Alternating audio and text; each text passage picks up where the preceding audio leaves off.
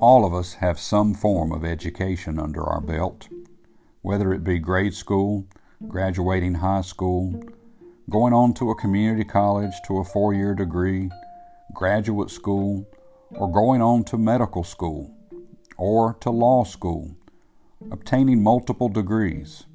Regardless, we have spent time learning, and part of that learning process is reading, and reading a lot.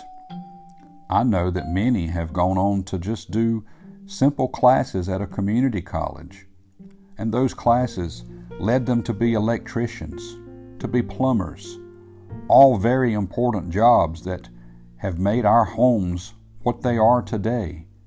So all of us, we have an education in something, and it required reading books. For Bible college, commentaries.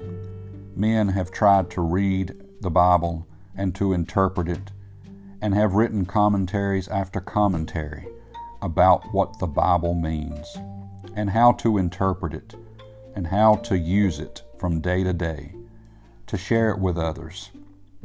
Solomon, he wrote a lot of the Bible.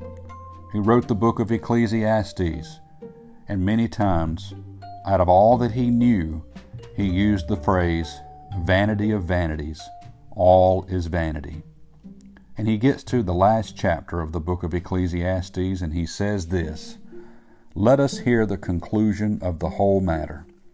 Fear God and keep His commandments, for this is the whole duty of man." You see, he wrote in the verse before that, "Of making many books there is no end, and much study is a weariness of the flesh."